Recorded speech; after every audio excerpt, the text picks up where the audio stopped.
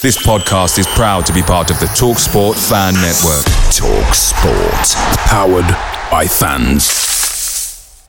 The TalkSport Fan Network is proudly supported by McDelivery, bringing you the food you love. McDelivery brings a top-tier lineup of food right to your door. No matter the result, you'll always be winning with McDelivery. Order now on the McDonald's app and you'll get rewards points delivered too. So that ordering today means some tasty rewards for tomorrow. Only via app at participating restaurants. 18 plus. Rewards registration required. Points only on menu items. Delivery fee and terms apply. See mcdonalds.com. The TalkSport Fan Network is proudly teaming up with Free for Mental Health Awareness Week this year. We understand that the journey as a supporter isn't always smooth sailing, but rest assured you're not alone. There's a vast network of fellow fans who share your passion and may be experiencing similar challenges. Honesty is key in any relationship. If your friend asks you how you are feeling, tell them honestly. If you're going through a difficult time, let them know. Opening up about how you are feeling can really make a difference. After all, they are your mates for a reason. Let's all take a moment to talk more than football. What a friend we have in Jesus. He's our Savior from afar. What a friend we have in Jesus.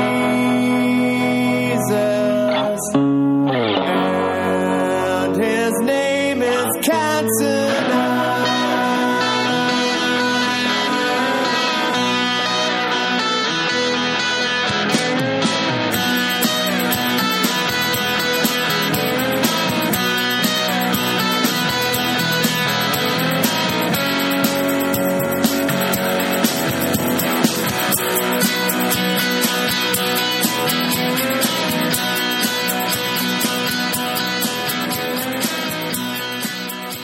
This is Talking Devils, your favourite Manchester United podcast, brought to you in association with Classic Football Shirts.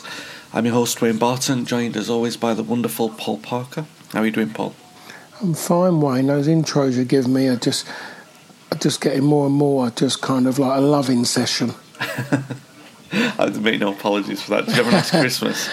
As I always keep saying, as good as it can be, and I'm sure it would have replicated everyone else's because there wasn't much else anyone else could do different. Yeah, absolutely. I'll just come up with new ways for the introductions, Paul. I've got no shame in that, because obviously, you were and are one of my heroes. Certainly watching me play football. I hope everyone did have a very happy Christmas and a happy New Year as well. I suppose the football on the pitch made that easier if you're a Manchester United fan, but it is a little bit of an odd show today, as it's more of a vague summary of what went on with the 3 league games behind us, and also the Everton game and the games that are coming up as well. We have to start with the sad news about the passing of Tommy Docherty. 2020, it was a particularly bad year for many former United players passing, but you kind of hope that it won't be the same in 2021, but the truth is that now it's part of time and life, that that more people will pass, more people are ill, and I guess with the advent of television and people being able to see other people more, the sort of 60s they were on television a lot, the 70s were on television even more, and 80s, and it gets to that and you start to really have a greater appreciation because these players were more familiar to you than the older ones, and it's been really tough for that this year, last year in fact. The news about Tommy particularly hit me pretty bad. Paul, you've talked to me about watching the Dogs teams when you were younger, so they would have been the first United team that you knew as being properly United, which says a lot about what he brought back to the club, doesn't it? Yeah, it certainly does, and I just remember more about when he was in the Championship and the winning of games, the mass following. Yeah. And with mass following, that leads to a little bit of carnage. And it was just the news just about that. United everyone was just following them. It took a lot, if I'm right in saying it took a lot of focus away from the First Division. Yeah. Because of it, because people were just seeing something extraordinary. And the thing about it is that it's no different, I'd imagine now, the following of Manchester United to what it was then. But this time around is that other clubs have got their own little bits, but it's not seen in such a big light because it's expected of United to have that following. They're obviously a lot better behaved than what they were in a given time, but I think a lot of that comes down to the fact of people just didn't know how to deal with Manchester United. United going to Leyton Orient, going to York City. It was just, in theory, it's just madness. And going there, to play a league game, not cup game, so they're going there to play a league game.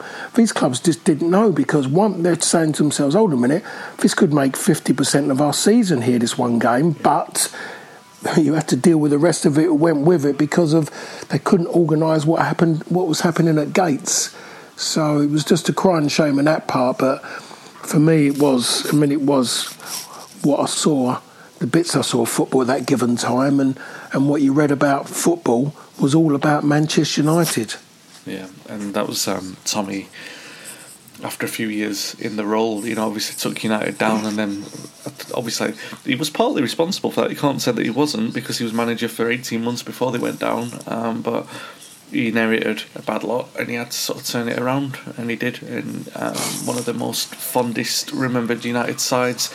I mean, this is just a story to show how sombre that last week of the year was. Now, not something I've really talked about publicly, but I was given the great honour of from the family of John Fitzpatrick, who passed the week before. Tommy Busby Babe, of course, and who played, in 2 title-winning seasons and missed out on medals because of injury. Anyway, they asked if they could read something that I wrote at his funeral, and of course I said yes because I was moved beyond words for that. They very kindly gave me a link to watch the service. And as we were waiting for the link to come on, I received a message from someone, a friend in football, who told me that Tommy wasn't very well. That he was close to actually passing, and then obviously did pass away. I don't know if any of his family are going to listen to this. If they are, even if not, you're obviously going to hear a lot of divisive things about Tommy. You have to keep an open mind on them especially when it comes to him. I worked with him on a number of books. I'm very lucky to have done that. Interviews as well for a lot of things. Once or twice met him just for a catch up if we'd done a little bit of work together. Obviously did the film with him, Too Good to Go Down, and he came to the book signing for that as well to help me out. Didn't have to do that, and he was in his 90s then. I can only say my experience with him as a person was great. He was so helpful for me. And I always found him great company, nothing but generous, and I'm going to miss him deeply. Tommy Docherty, rest in peace. He'll never be forgotten. A massive character in the history of football and Manchester United. Okay, Paul, on to those Christmas games, and let's start with the league games.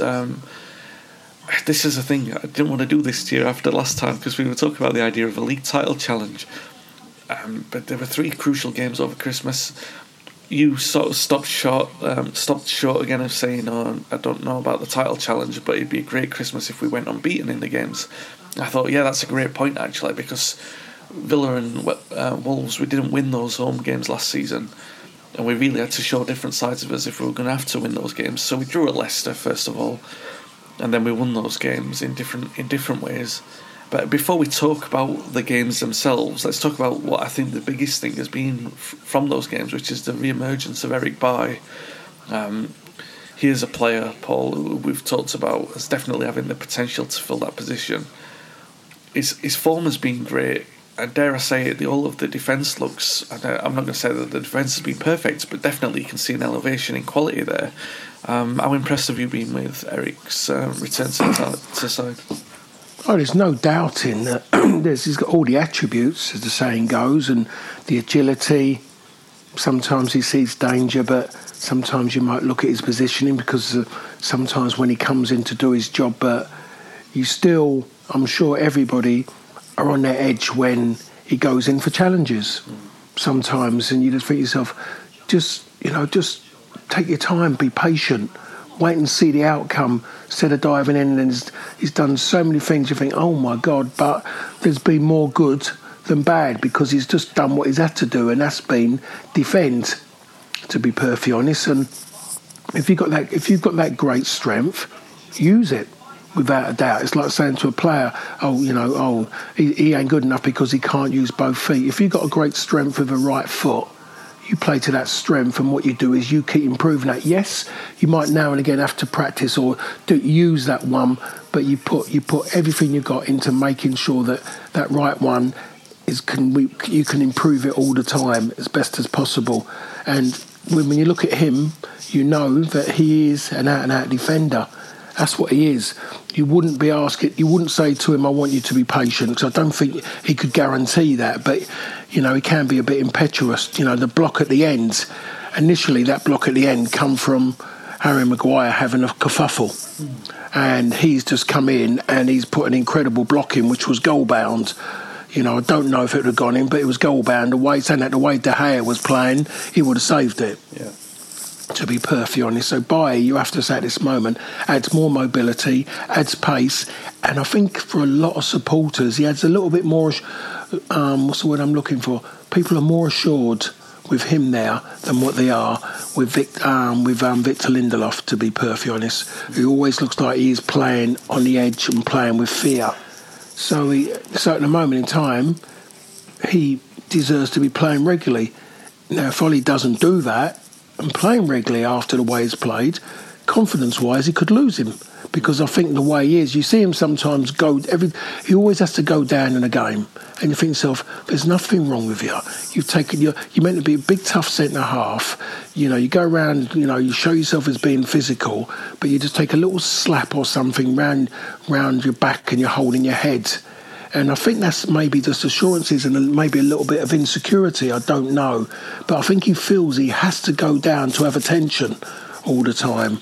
And I think Ollie might be fully aware of it. And that might be one of the reasons why he maybe feel that he can't trust him 100% because of that reason. And during my time and even after my time, centre-halves never went down. If a centre-half went down, you knew that he was going to have to come off, hopefully only for a few minutes, to maybe get a cut above his eye done. Or if he comes off, that means, if he went down, that means he was seriously injured. You never saw Brucey ever go down. Even Pally never went down. Jaap Stam, Ronnie Johnson, Rio Ferdinand, Vidic. They never went down unless there was something that was going to affect them at that moment in time. They felt was going to affect them, and they just needed assurances that it was right. Yeah. No, I think you're right. And with Bailly as well, I mean, it's important to... I don't want to be negative, but again, you don't want to be carried away because, look, he's played 5 league games this season. Last season he played 4. The year before that, 12. Christ almighty. Before that, 13. Football has changed so much. During my time, Wayne, that would have been, you're an injury prone, we're going to let you go. Yeah, exactly. So, and you're right. I mean, when you watch him, it's not... certainly I feel more confident. The last 2 games, I felt much more confident watching Eric Bailly than I have at any point watching Lindelof this season. But you do worry he's as likely to hurt himself as he is someone else, and he still does have those brain thoughts in him. I don't know if you recall that moment in the Leicester game where he put his hand out to stop a pass back from Fred, and he did that last season as well, where he came on and he gave a penalty away in like a minute with that ball. All in all, though, he is a potentially terrific player who's doing a great job at the moment. So, yeah, he might only get another handful out of him, but hopefully not, touch wood, that this is his turning point, because it does make a big difference to United's defence. You mentioned the block at the end in the Villa game. Very good in the Wolves game as well. Let's talk about both those games. The Wolves game, first of all, which was horrible, as you would expect. It claustrophobic. It felt like that watching it. The type of game that we've had against Wolves every single time since they've been promoted. Before anyone thinks I'm having a go at Wolves, I'm really not. They know how to get results against United. They don't have to apologise about it. It's United's responsibility to win the game. It was going to take something lucky or brilliant to break them down. Ultimately, it was a piece of luck, but also reward for persistence and just trying to win the game and take that risk, Paul. It's not a game that's memorable for saying this is a turning point for how this United side deal with these kind of games, is it really? I don't think it is. I don't want to sound like I'm being negative, because it was a huge slice of luck at the end, and I still feel like maybe it was in terms of to keep trying, to keep having a go, because at least we got there in the end. But I don't think it's like a massive watershed moment. It's not like 2 goals against Sheffield Wednesday by Steve Bruce is just a moment in a season where we've scored late against Wolves in a game that was pretty horrible. But again, no apologies. I say no apologies are necessary from Wolves, really, because that's the way that they've played against us since that. So, what were your takeaways from the Wolves game? I think, at the end of the day, Wolves done really well considering they're missing key players with injury. The centre half, Dendoncker in midfield. Obviously, Jimenez.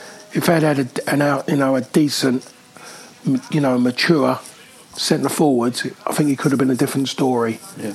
They had everything except to bite through the middle, and they tried their best. They didn't have it. I thought their midfield done really, really well. I think that will go down as maybe Fernandes' worst game for Manchester United, because he couldn't get into it, and it wasn't because Wolves went man to man. It's because Wolves stopped his forward passes, and he struggled. He seriously struggled in that game. It could have been a little bit because he was playing a lot of compatriots, weren't he, he was playing against. So he might have struggled there to play against them in that sense, because he mostly might have known a lot of them from Portugal. So that might have been, sometimes people play against their best friends, they have the worst game of their life. They just can't mentally deal with playing against their best friend. And I think he struggled in that game, really struggling. You could just see it with him. He was getting a bit frustrated with himself. Again, I have to say that I think once United can sort out what is their best front three, then that's when you can seriously say they're going to win the league. But I think if we talk seriously about them sorting out their front three, they need to go and buy another player to go and because it isn't good enough, to be perfectly honest. And as good as it was, they were huffing and puffing. Marcus Rashford had another poor game, very inconsistent, running into blind alleys, decision making poor. Wasn't. Mason Greenwood is seriously struggling. I don't know if he needs time away or to play regularly, but he doesn't implant himself in a game. He is way below, at his age, the levels of Ryan Giggs. Way below those levels. And not in the game enough. Ryan was one of those players that Ryan would go and get the ball, and Ryan would frustrate the boss because he'd be taking people on all the time. Same as Ronaldo, taking people on, doing this.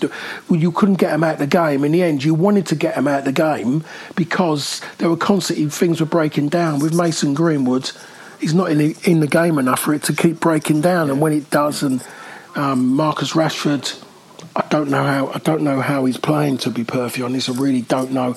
Martial, well, that's another story. But I think to be really taken seriously, they need something in that front three, something in there where you go, yeah. This is gonna, that one player at this moment in time can make the difference this season. Next season, you need another one. But this season, when the league is there to be grabbed by any of the top six, to be grabbed, when you say, I don't want to use the word won because that's off, but I just think it's got to be grabbed, it's got to be stolen this season. It can be stolen this season. Even if you do win it this season, you know, anyone outside us, United are prepared and the club is instilled to go and win titles. Other clubs maybe not to go and do it, but it's there for them to go and actually go and grab this moment in time, and it's there for United to go and do. But I still think they need something in January to mentally affect other players, to make them feel, yeah, we're going for it, and I can see this player's going to make a difference. At the moment, when you look at it as a front three, I think Cavani has to play as much as possible, and you have to work because he's the brains. His movement creates space for other people, but I think the other two spots are so open. I think you're right. Sorry to interrupt, Paul, but I do think that you're right. But do you think Cavani's let's say that once he's back from the suspension, he's in there as the first choice. as perhaps the form just before the ban kicked in dictated that it should be, because he, obviously had that great contribution against Everton and then against Leicester as well, setting up the goal. And it was sort of like the instant kind of thing of like what you wouldn't expect Martial to do. That's what he was doing. Would you say Cavani would be enough to sort of convince you that we could challenge for the title, or are you thinking someone else being brought in? No, I think Cavani through the middle, and that one player to play to the left or to the right. Yeah, that's what I'm looking at. That's what I'm looking at. United can challenge for a title, Wayne. There's no doubt the position they're in, they can, and what they've done over Christmas, they can. The fact of the current climate, the circumstances of life today at this moment in time means that Manchester United can. If this wasn't going on, Manchester United wouldn't be anywhere near it. Wouldn't be anywhere near it. We all knew that because of for everything about the way they are. I think they still need something in midfield. I think that showed up against Wolves. They needed another player who could actually make something happen. And I'm going to say the name again, Van der Beek. Need another player who could run around and move people about by sheer movement, scurrying around, little 1-2s.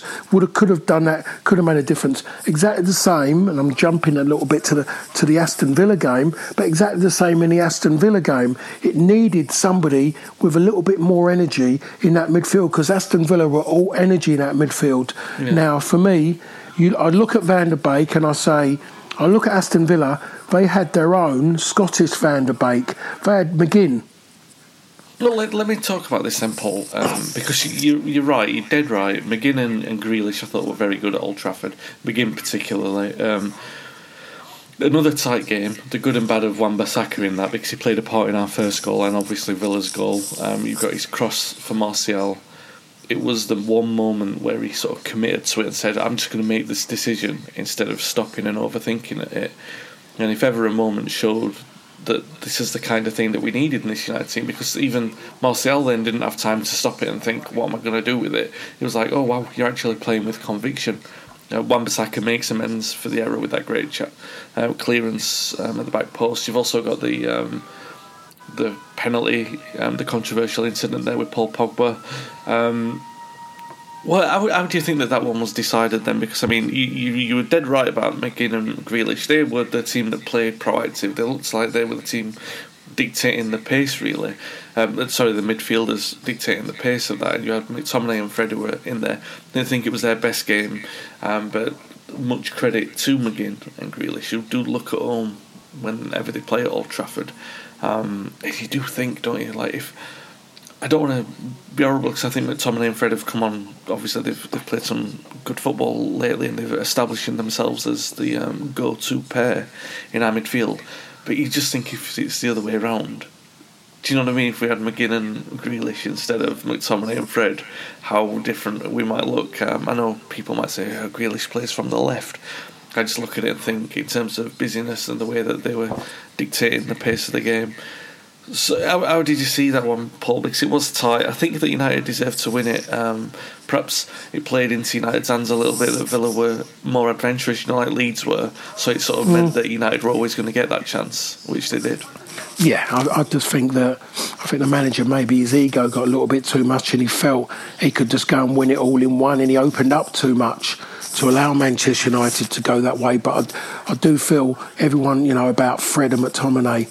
There's just games you might work in certain games to go out and suffocate, but the problem is if you suffocate, but the other team are opened up, then you're looking for your footballers to come out, and the players with the energy to burst into space, the ones who can make the right decisions with the ball and play that way.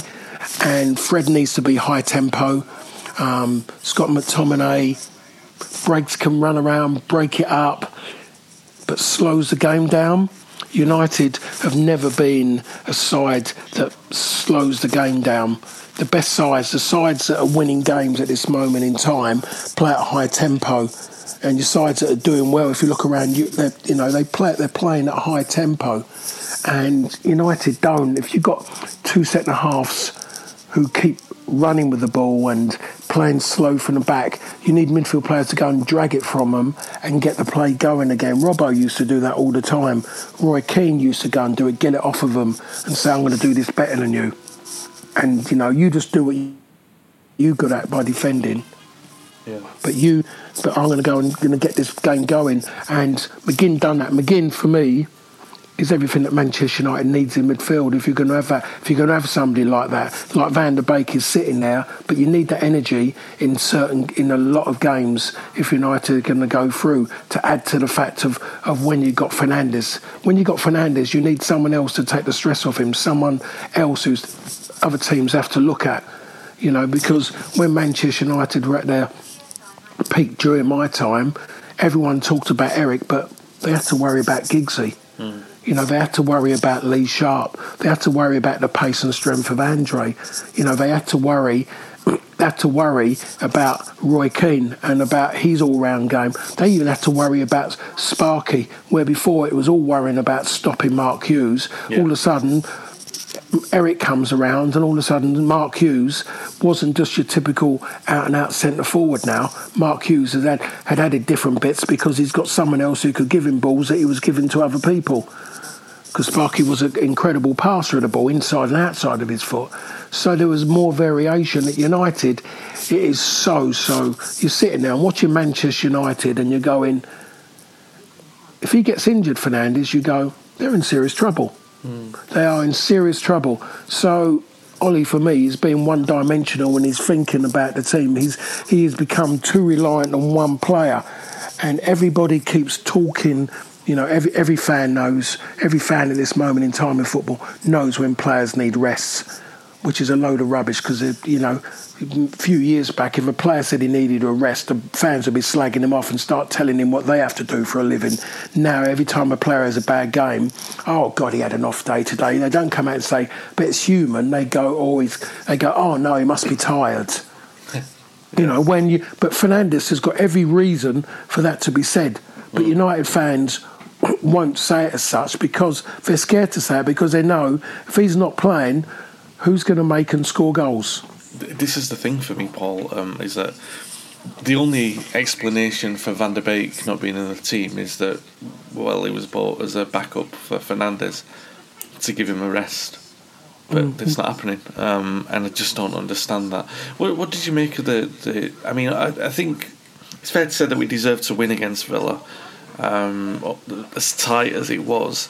What did you make of the penalty? Because that's the thing that decided it. It's been replayed a few times. The people saying that Pogba tripped himself up, that there was a little bit of contact in there. We can see both sides, really. It seems to me like I've looked at it so many times, I think, is it really worth all this controversy? I don't really... Well, at the moment in time, people haven't got a lot to talk about the football matches because, in general, the football matches in the Premier League at the moment are poor. Yeah.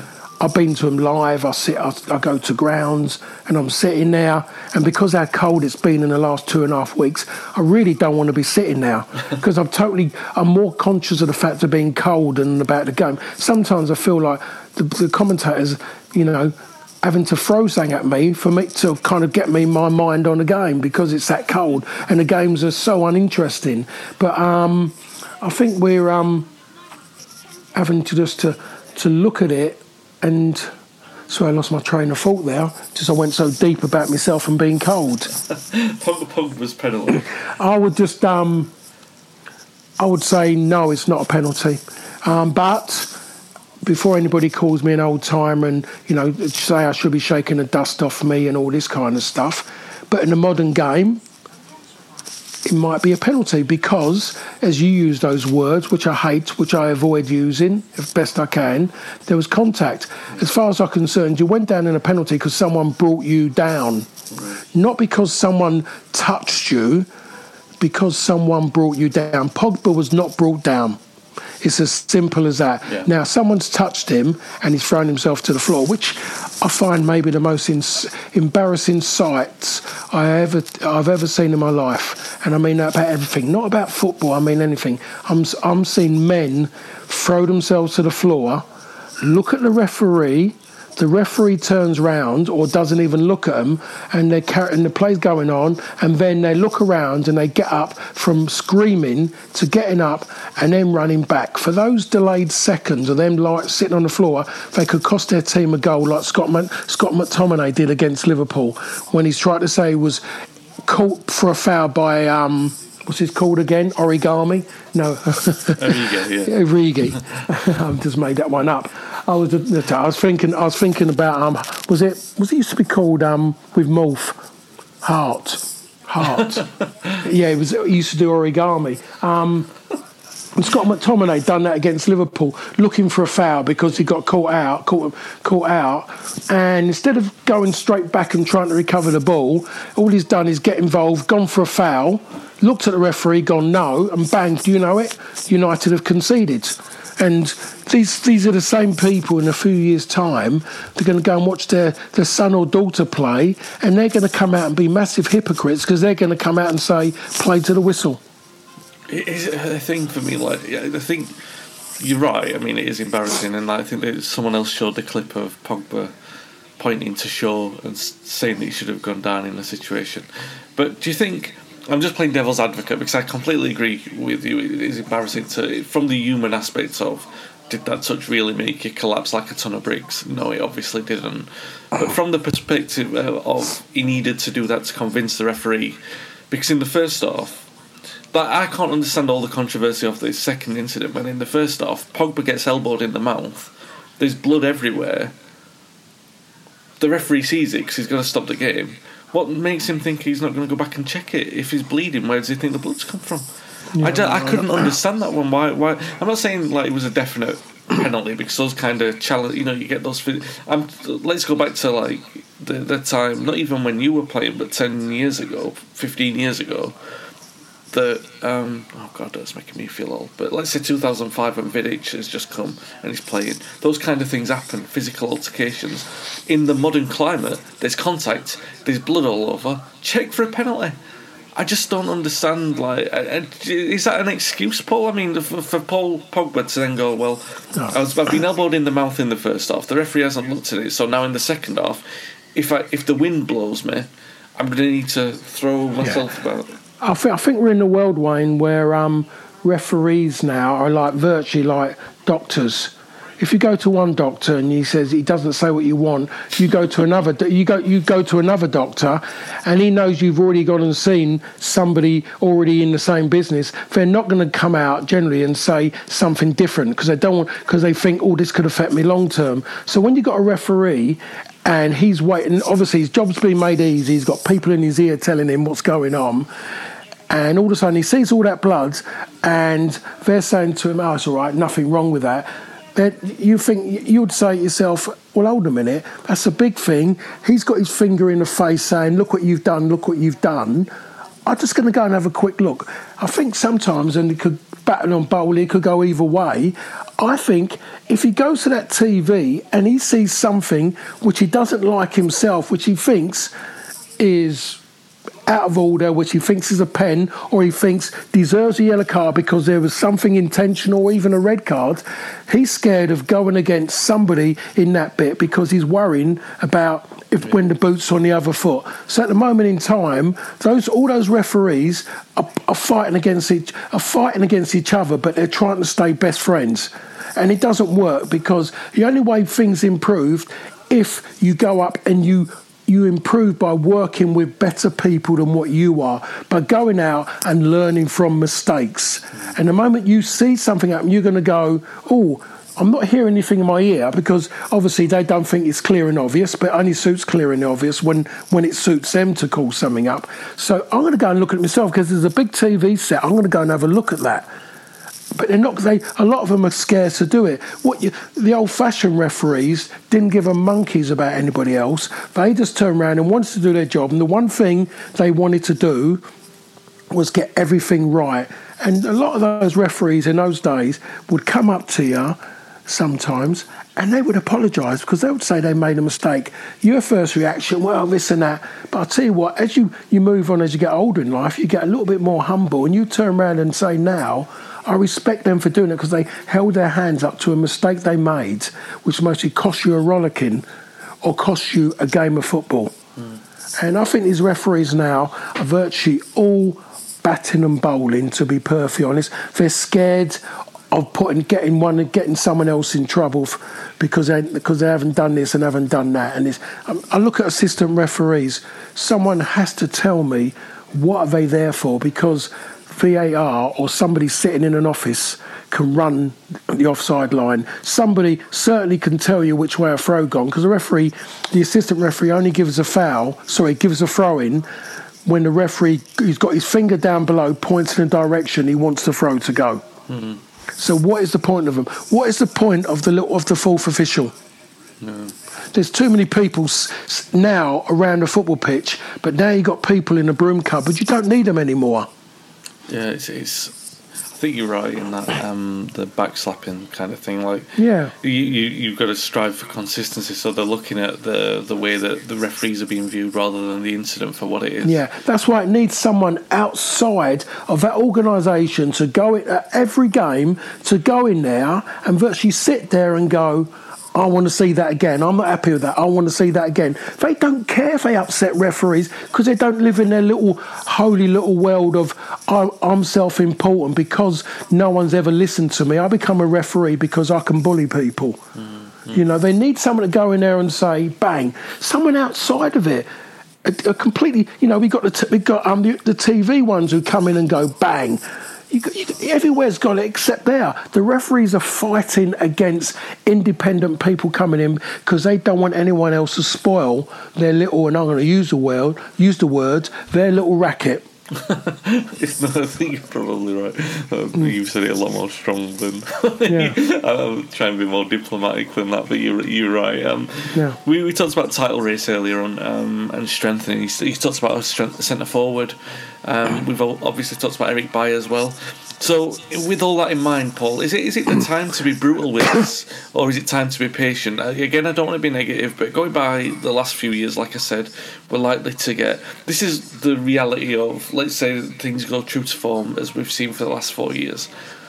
Eric Bailly is going to play well in January, and the first game in February is going to break down, and he's going to be out for the rest of the season. If history tells us anything, that's what's likely to happen. So... you run the risk of not signing a centre-half because you're so convinced by what Eric Bailly is doing. Do we have to be ruthless about this? Do we have to say, look, Eric, you are playing good, but what this is actually showing us that we actually need a dependable centre-half and that you're not the best centre-half in the world, but you're so much better than the rest of what we've got. And there's better than Bailly out there. So you just get one in. Just get one in who's got a better record at keeping fit. And that's going to make all the difference. Do you know what I mean with that? And then, obviously, you mentioned the centre forward as well. And do we look at Martial and say, look, Anthony, you know, you've done really well. You've scored more goals than ever before last season, but there's too many times this season where you're overthinking it. You need competition. Sorry, a player like Martial was on the periphery a game against Leicester, and then Cavani comes on, makes a massive difference. So even within the club now, you've got a player who can come in, like you said earlier, and make that difference. But again, we're talking about a player who's come in, and like Bailly, maybe he's just shown that there's a significant upgrade there. Even like Cavani, you're not going to base the next 5 years on Edinson Cavani, as I don't think we should do on Eric Bailly. So what are we seeing here, Paul? Are we seeing like a momentary upgrade where you're saying, look, these players are coming in, they're having a really good impact, but what that's actually telling us is that it's not going to take that massive gamble to find that upgrade from outside of the club. Do you see what I'm saying with this? Like, so he's kind of saying, all right, so we've seen that Cavani's a big step up. We're not having to buy Haaland. We're not having to buy Messi. The player is attainable. There's got to be players there on the market who can make that step up. You know, it's not a case of having to go out and buy the best. Like we saw with Fernandes, you know, I don't want to be horrible. Obviously Fernandes is his fitter's better than anyone else. But we were having this conversation, and you were more positive about Fernandes than what I was. But I'm sure you probably remember me saying, "Oh, it seems like a lot of money to be spending on a player who no one else has took the gamble on." Do you know what I mean? I was concerned about that, but he's come in and done like a massive, a great job. More like so much so that he's been likened to Eric Cantona. What I'm trying to say, Paul, is that there's got to be one or two players in the Premier League or in European football that can come in that don't have to be a Messi or Ronaldo, who can make the same kind of impact as Fernandes in other areas, considering what we've seen from Bailly and Cavani.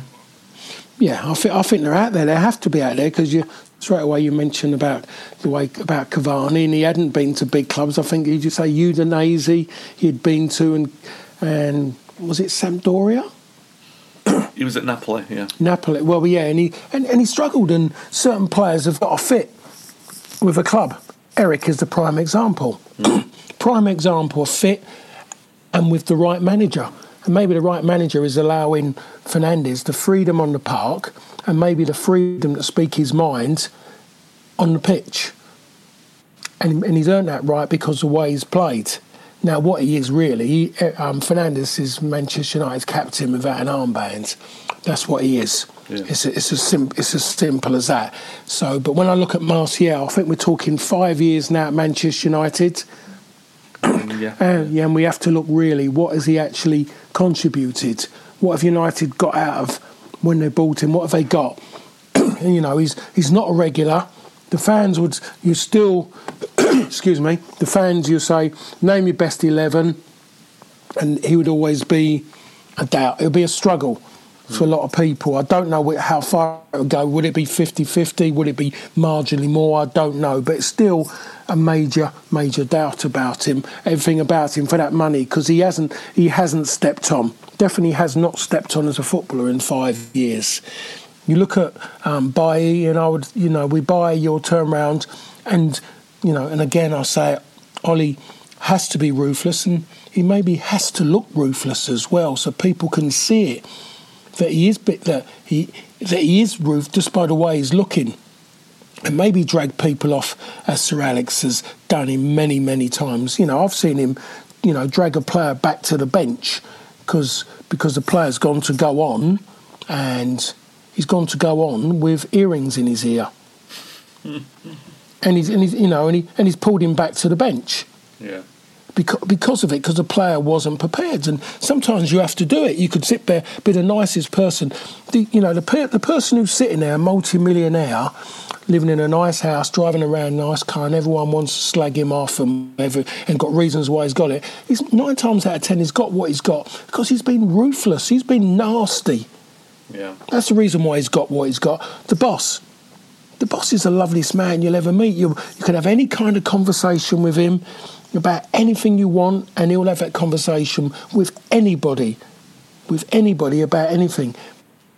I'll tell you what, you walk up to him and you try and disrespect him in front of people by saying something derogatory about himself, maybe about his family, or about him managing Manchester United. I'm sorry, that whole thing changes about him, and you say to yourself, yep, that's why you were successful in what you've done, because you know exactly how to get at somebody.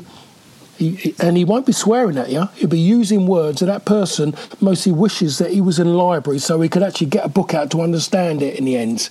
So you have to be, and he's got to be that way with Bailly, and virtually tell him, show it to him in black and white. This is what's here. I don't think you're ready for this club. I don't think you can play for this club. Give me a reason why this happens every year. Why? And if that player, if he can't be honest to him, then he's got to go and find another club by, because how can you want, when you said those figures to me, those games he played, how can you be happy with that? In my final season at United, I wasn't happy. I wanted to be playing. I knew I couldn't be playing because of Gary Neville, how well Gary was doing. But he was hurting me. I was sometimes bitter, I was jealous. But how does Bailly go and do that and be content to do that year in, year out? Because I'll tell you what, he'll get to a certain point in his life after he stops playing, he'll have so many regrets. And he can go and tell people all he wants, well, I play for United. And then, given how it's getting now and everyone's getting FIFA orientated, someone will go, here you go, didn't play a lot of football, did you? Mm-hmm. And that's when, oh yeah, but I've got a lot in the bank and I drive a nice car. Oh, great. Let's talk about your cars then rather than your football. Oh, you don't know anything about cars, do you? But yet your career was football. Yeah, well, here's the thing, Paul, like, to back up the point of what you're saying. Your statistics, you played 37 games in both your first two seasons, in the double season, 57 games. And then the injuries, 5 games a season after that, and 10 games a season after that. And you were,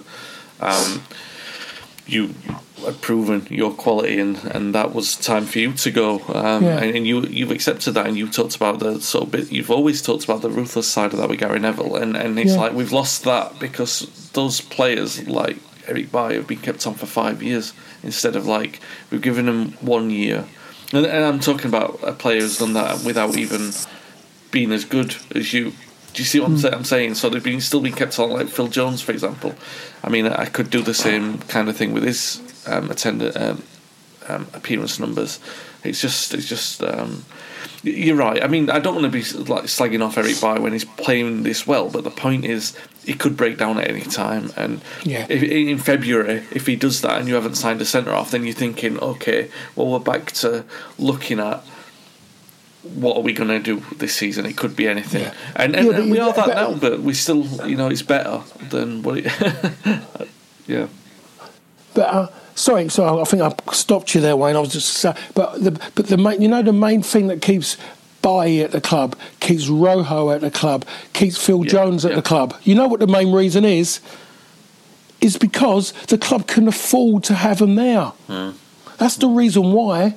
That is the biggest issue. As much as you can go and get all these big squads, the problem is it comes back and bites you because you go and get them, you put them on big money, and then they don't want to go anywhere else because they know they're not going to get that money. They're not going to get those lovely home comforts. They're not going to get the ego of being involved with Manchester United. So that's the problem. As much how big it is, it affects you, and you have to be ruthless from the start. You have to be. You have to set a precedence and how it's going to be. And if those players want to be doing what they're doing, then you don't make it easy for them. And I don't know what Rojo's doing. I don't know what Phil Jones is doing. But on Phil Jones's part, I just think it's an absolute disgrace that I'm not reading about him, talking in the newspaper, talking on websites, talking on podcasts about how he just wants to go out and play football. In the current climate, he wants to go out and play. He's willing to take a drop or something just to go out and play. And play, and he gets his extra money by playing and by winning games of football. In other words, I'm going to go out and I'm going to earn some of my wages via incentives of me playing 90 minutes week in, week out, and by helping his team win games of football. Oh yeah, let's go back to many, many years ago when football was all about that, because otherwise you weren't going to play football. Yeah, no, you're absolutely right. And I think the thing with Jones is that he's sort of caught in that roulette. Like Bailly could get injured, then it might be Phil Jones's turn again. And United can't go that way, Wayne. Yeah, they can't. I know. They can't go, but they need to take that away. In theory, I think Ollie just needs to get him in a room and say, "Go and revitalise your career. Become a man. Become humble. Accept it. You've had your time. You've had a good time. It hasn't worked. Go out there and see if a change of venue will allow you to go out and play football regularly before the time comes along. And when you do go and play, your body's not going to allow you to do it." Yeah, it's an incredible time at United at the moment, because it feels like all these things on the periphery, like you said, that we can move forward if only the right decisions are made. And let's be fair, Ollie has been ruthless with other players, so let's see what's going to be around the corner on that. So this week coming up, it's going to be Manchester City in the League Cup semi-final, the FA Cup against Watford. We already talked about the competitions in the last podcast about my feelings on them. Obviously, winning them is going to be great. I'm just not sure if it's a true yardstick of where we are, but because of the random nature of the cups. But it's fair to say that those 3 or 4 games that we've seen over Christmas, Ollie's doing a really good job at the moment, and long may that continue. And the hiring of Pochettino at PSG might add a little bit of security for him at United as well. We're going to be back next week to talk about those cup games and also preview the games against Burnley and Liverpool. It's basically, run of 4 or 5 games a month that really is going to define United's chances of silverware this season. Remember, TOTD10 for a 10% discount with classic football shirts. If you enjoyed the show, give us a rating and review on Apple Podcasts. Always appreciate discussion on social media as well, so reach out to us to discuss what we've talked about on the show. That's it. Take care, and we'll be back next week. The TalkSport Fan Network is proudly teaming up with Free for Mental Health Awareness Week this year. We understand that the journey as a supporter isn't always smooth sailing, but rest assured you're not alone. There's a vast network of fellow fans who share your passion and may be experiencing similar challenges. Honesty is key in any relationship. If your friend asks you how you are feeling, tell them honestly. If you're going through a difficult time, let them know. Opening up about how you are feeling can really make a difference. After all, they are your mates for a reason. Let's all take a moment to talk more than football. Away days are great, but there's nothing quite like playing at home. The same goes for McDonald's. Maximise your home ground advantage with McDelivery. Order now on the McDonald's app. At participating restaurants, 18 plus, serving times, delivery fee and terms apply. See mcdonalds.com. This podcast is proud to be part of the TalkSport Fan Network. TalkSport. Powered by fans.